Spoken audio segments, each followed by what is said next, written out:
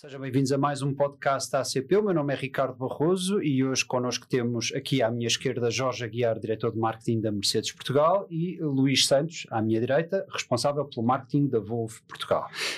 Hoje vamos aproveitar a presença destas duas marcas fundamentais no mercado automóvel para falar de um tema que é o que é que leva hoje em dia as pessoas a comprar um carro. É a questão do design ou é a questão da, digamos assim, do motor, da potência, da eficiência? Eu se calhar dirijo primeiro aqui a pergunta ao meu lado direito, ao Luís.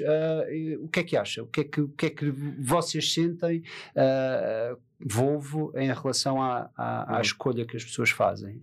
Bem, boa tarde e muito obrigado pelo convite do ACP, em nome da Volvo.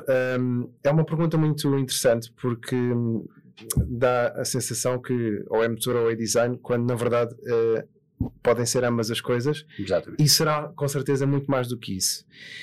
O que é que eu sinto pessoalmente e pelo que nós vemos na Volvo? Vemos que à medida que avançamos cada vez mais para a eletrificação, e de facto todas as marcas estão a abraçar este caminho e será indubitavelmente o futuro, a questão do motor terá a tendência normalmente a esbater-se, porque a vantagem do motor elétrico é que é surpreendentemente eficiente em relação ao motor de combustão interna, e esta questão da performance acaba por se esbater porque o automóvel entrega imediatamente essa potência.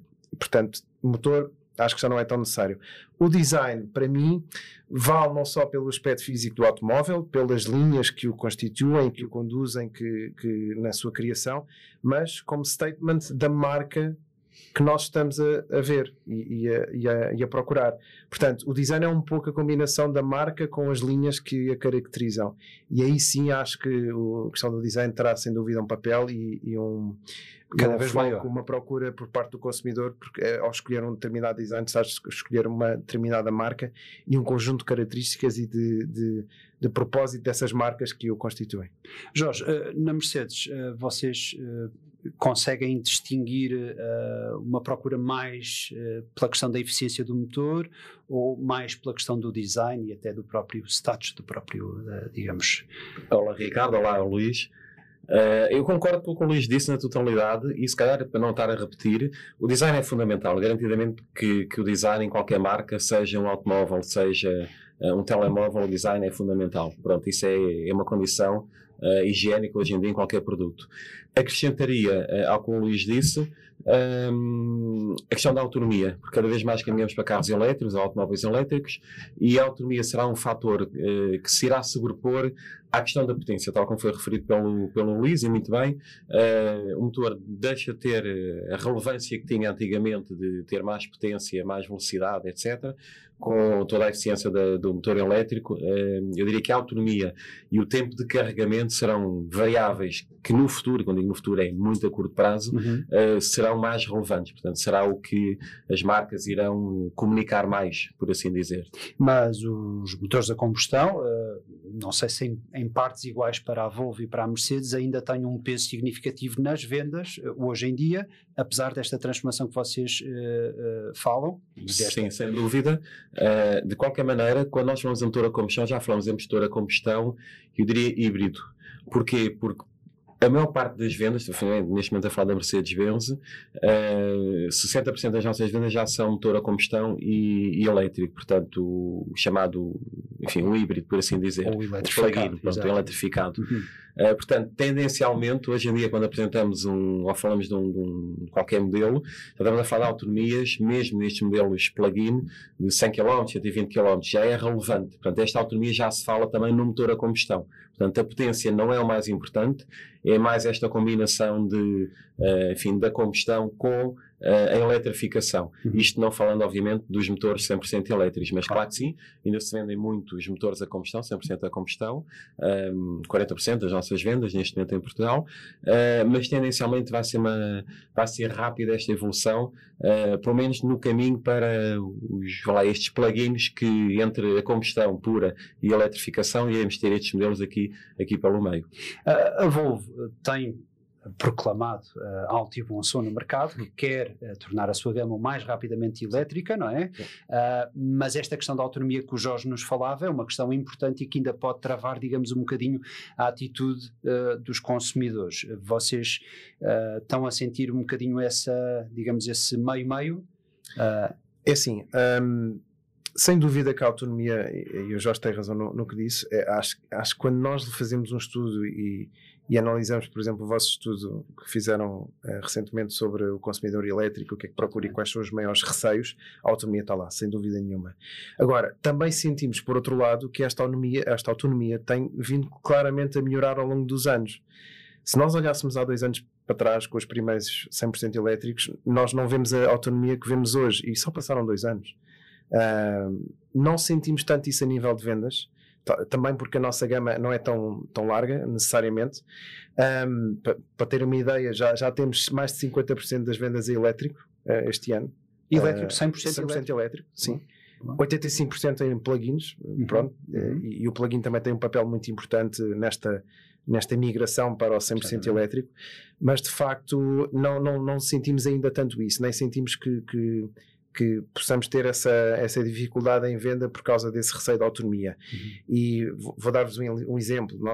Isto é um exemplo meu pessoal. Eu agora tenho um C40 Extended Range e de um ano para o outro o automóvel é o mesmo e a bateria tem mais de 100 km de autonomia. Portanto, os ganhos são fantásticos e são significativos. Essa mensagem que passa para o mercado sim, totalmente sim, positiva. Acreditamos que sim. Significa então que o futuro vai ser muito dominado pela questão do design. Há digamos, um segmento, chamemos-lhe assim, embora seja um segmento bastante dividido, que é o segmento dos SUV, dentro das suas várias características que tem assumido, que transita da combustão para os elétricos. O SUV hoje em dia já representa mais de 50% das vendas, creio eu, na Europa, pelo menos. É mesmo um segmento que veio para ficar, não há volta a dar-lhe, porque uma pessoa às vezes ainda vai lendo nas revistas da especialidade, chamam-lhe o segmento da moda, mas já não é moda. Quiçá o que é que será o futuro. Eu lembro há alguns anos atrás estava numa outra marca automóvel e na altura previa-se o fim do segmento dos SUVs completamente. E na altura sim, porque eram carros muito pesados, carros que consumiam muito, etc. Mas de facto houve aqui uma reviravolta grande com a eletrificação. O SUV, ou este conceito mais de SUV, por assim dizer, permite acomodar baterias, permite ter mais espaço, permite ter um centro de gravidade mais baixo e o veículo todo ele ser construído de dentro para fora. E portanto, eu estou a querer e acreditamos claramente que este segmento não tem que ser um SUV nós usamos muito a questão, o conceito de SUV naquela de quase veículo todo o terreno e fora de estrada, etc. É um carro mais quadradão, por assim dizer, mais... Não é uma carrinha toda design estilizada, mas é uma carrinha mais alta, por assim dizer. O caso do nosso EQS SUV, não deixa de ser um EQS, mas também chamamos SUV, mas é um carro maior, com 7 lugares.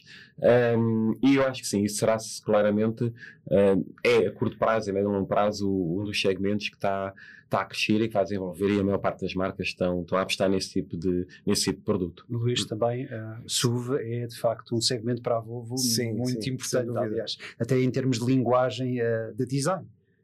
Sim, nós na Volvo acreditamos que a eficiência e no fundo esta eficiência ou performance e o facto de ser SUV não são exclusivos.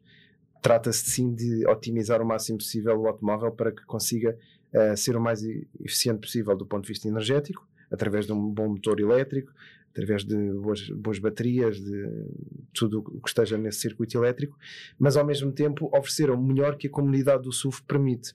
E aqui novamente eu gosto muito de dar exemplos meus da minha vida pessoal.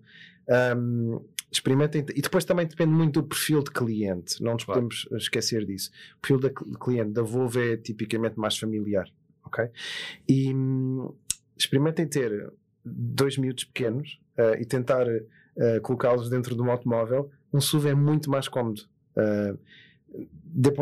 porque é muito mais alto, é muito mais confortável para mim pôr a cadeirinha de criança atrás e pôr-lhe o cinto de segurança mais alto do que se ter que quase mergulhar lá para dentro para colocar. Portanto, acaba por... Acho que faz sentido tendo em conta o nosso perfil de cliente e o nosso estilo de vida. Eu pergunto aqui, primeiro, uma pergunta um bocado mais específica para a Mercedes, porque a Mercedes optou, em termos gerais, por criar uma família de elétricos com uma linha de design diferenciada dos seus veículos a combustão. Isto foi uma opção. Há outras marcas que não o fazem, ou pelo menos fazem de uma forma mais, digamos, mais discreta. Tem funcionado bem essa distinção da família EQ para os restantes modelos? Sim, vamos ver. Eu compreendo a pergunta. Não há uma distinção porque tem que haver essa distinção, há uma distinção pela concepção do produto em si.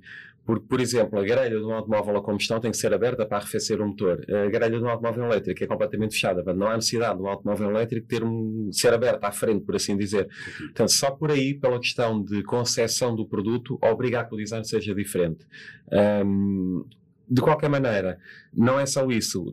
Toda a concepção de design do produto elétrico passa por otimizar cada vez mais a aerodinâmica para, mais uma vez, conseguir ter menores consumos e maiores autonomias. Portanto, e no elétrico é muito importante a questão de aumentar, enfim, a autonomia do veículo. Tudo conta. E, portanto, não é diferente só porque é diferente e porque queremos diferenciar, é porque a própria concepção do produto assim o obriga. E estávamos a falar dos SUVs, etc. A Mercedes era conhecida também por ter muitos veículos coupé, por exemplo, e dentro desta conversa concluímos que, os coupés no futuro não são veículos de grande relevância. Portanto, é um veículo diferente, com mais espaço, com mais capacidade de acomodar baterias, etc. Portanto, a própria concepção do produto assim o obriga, mas claramente que sim, temos uma gama EQ e uma gama normal a combustão, que é totalmente diferente. E o cliente tem essa percepção e tem essa visibilidade em relação ao produto e essa diferenciação. Na Volvo, essa transição, se calhar até pela questão da grelha, como o Jorge falava e muito bem, quer dizer, vão sendo só pequenos apontamentos estilísticos, ou há uma intenção de diferenciar o produto elétrico, chamemos o modelo elétrico, da restante gama que vai existindo cada vez mais? Sim. Naturalmente que há, porque falamos de... Nós até há 2 anos atrás tínhamos de facto automóveis que tinham uma base, uma plataforma que nasceu dos motores de combustão interna e que depois foi adotada para os motores 100% elétricos. O que acontece desde então é que cada novo modelo que for sendo lançado já parte de uma base completamente nova e otimizada para ser o mais eficiente novas do ponto plataformas. De vista. Exatamente. E é isto, falamos de uma família nova. Falamos da família EX, por exemplo, com o EX90 que nós lançámos o ano passado, o EX30 também, que está agora a começar a chegar ao mercado. Portanto, e os próximos que hão de surgir naturalmente vão adotar esta família e esta nomenclatura e plataformas completamente nascidas de raiz para um motor 100% elétrico. Agora, uma pergunta, se estamos, digamos, um bocado mais limitados à questão do design e o motor já não tem essa importância, a customização dos carros, dos modelos, por parte do cliente, vai ser um fator importante no futuro, Jorge? Quando o Ricardo diz customização, é construir um modelo a seu gosto, cada um ter... aproximar o modelo mais ao seu gosto, com pequenos pormenores, com pequenos detalhes ou pequenas linhas que sejam opcionais por parte da própria marca. Tendencialmente eu iria responder que sim. Acho que isso acontece nos modelos mais de topo, nos modelos mais exclusivos, em que cada um constrói mais à sua medida. Acho eu que a necessidade de criar economias de escala no modelo elétrico, nesta fase, passa por ter veículos, mais standard. Claro que cada pessoa pode especificar os equipamentos, as opções à sua maneira, mas eu diria que isto também é uma opinião muito pessoal. Para já a standardização vai se manter. Quando digo standardização, é claro que toda a gente pode especificar coisas diferentes, mas eles tendencialmente não é o foco fundamental no veículo elétrico, na minha opinião pessoal. Nos veículos mais acima, segmentos mais acima, aí sim, aí já deverá haver uma maior exclusividade, aí cada cliente irá especificar e ter um maior leque de opções de especificação do que no veículo de entrada de gama, por assim dizer. Luís, concorda com esta perspectiva? Concordo bastante com o que o Jorge referiu. Acrescentava também que também tenho a sensação, eu não estou na indústria automóvel há muitos anos, estou há cerca de 3 anos, mas via, quando estava fora da indústria, que houve aí uma altura em que havia uma extrema customização. Marcas que lançavam não sei quantas versões diferentes do mesmo modelo e podia personalizar-se tudo. O que eu sinto hoje em dia é que também, de acordo com o momento da sociedade em que estamos, em que existe um pouco uma frugalidade ou uma necessidade de tentar não não fazer coisas assim tão diferentes para de facto adotar estas economias de escala, quer na produção, quer a níveis de sustentabilidade, tudo isso, o próprio consumidor não se importa com isso. De facto, o importante aqui acaba por também as marcas conseguirem adotar tempos de fabrico e de produção mais rápidos, de forma a entregarem os automóveis no menor tempo possível. Isso é extremamente importante. Não nos podemos esquecer também que existe depois toda uma panóplia de customização que pode ser feita a nível de acessórios. Exato. E que aí vão alinhar-se muito mais com o nosso estilo de vida e com aquilo que nos move e que nos desperta, sei lá, acessórios de bicicleta, tudo isso. Ok. Eu acho que conseguimos escalpelizar bem este tema. A questão do design, já percebemos que o motor elétrico vem, no fundo, eu vou usar a palavra banalizar, mas perdoem-me, não é com a má intenção, mas vem banalizar um bocadinho a questão da opção como fator de escolha. Portanto, fica o design, não só, mas também, e fica também o nosso agradecimento pela vossa presença por esta conversa. Obrigado. Podem nos ouvir já agora, fazer as despedidas como deve ser, agradecer a presença dos dois convidados, de quem nos esteve a ouvir, e dizer que o podcast regressa em breve para mais uma edição. Pode nos ouvir no Spotify, SoundCloud, nas redes sociais do ACP e no site do ACP também. Obrigado.